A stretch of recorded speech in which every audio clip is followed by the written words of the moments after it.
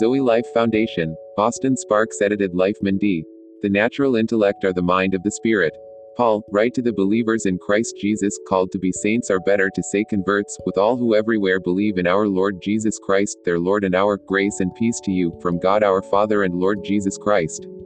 Thanks I give to my God always for you, for the grace of God that was given to you in Christ Jesus, because in all things you were enriched in him, in every word and in every understanding, of Christ has been confirmed in you, so that you lack nothing, believing the manifestation of Jesus Christ, who also will confirm you to the end, that you may be blameless, faithful as God, through communion with his Son Jesus Christ our Lord.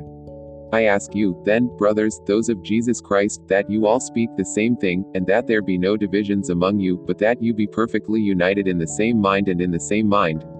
We begin with the allusion of Paul in his letter to the Corinthians. He told them to run and then added, so I run.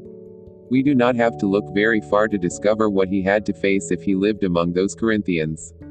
The letter begins with the complete contrast between the spiritual man and the natural man, showing that in this race the spiritual man has to run against the natural and defeat him. We must be careful to note that it is not about overcoming the natural man by the natural man, it is an effort without hope. No, the spiritual man is the man of the new creation, born of the Spirit, and now we see that it is the deepest inner reality of the converted. The fact is that within the sphere of the converted being, there is the natural man, who always hinders the purposes of God, and the hidden man of the heart, which is governed by the mind of the Spirit.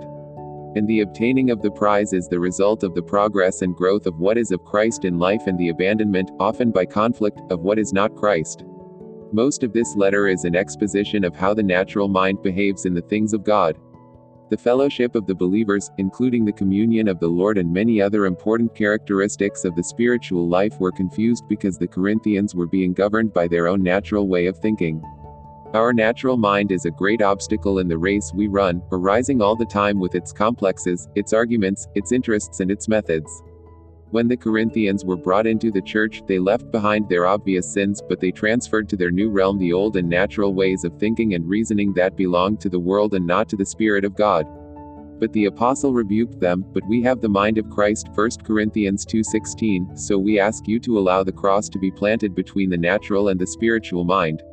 We will only reach the fullness of Christ when we leave behind the mind of the natural man and advance more and more in the progress of the mind of Christ. Throughout each judgment, each conclusion, each analysis, each assessment, we should ask the Lord, is that your mind, Lord, or is it mine? Sometimes we can feel that we have the strongest ground to adopt a certain attitude or reach a certain conclusion, we can feel that we have all the evidence and that is why we are convinced, and yet we can be wrong. The man who wrote the letter to the Corinthians knew from deep and bitter experience that this was the case. I truly thought that I should do many things contrary to Jesus of Nazareth, he said, Acts 26:9. There was no man who had firmer convictions about the righteousness of his course than Saul of Tarsus.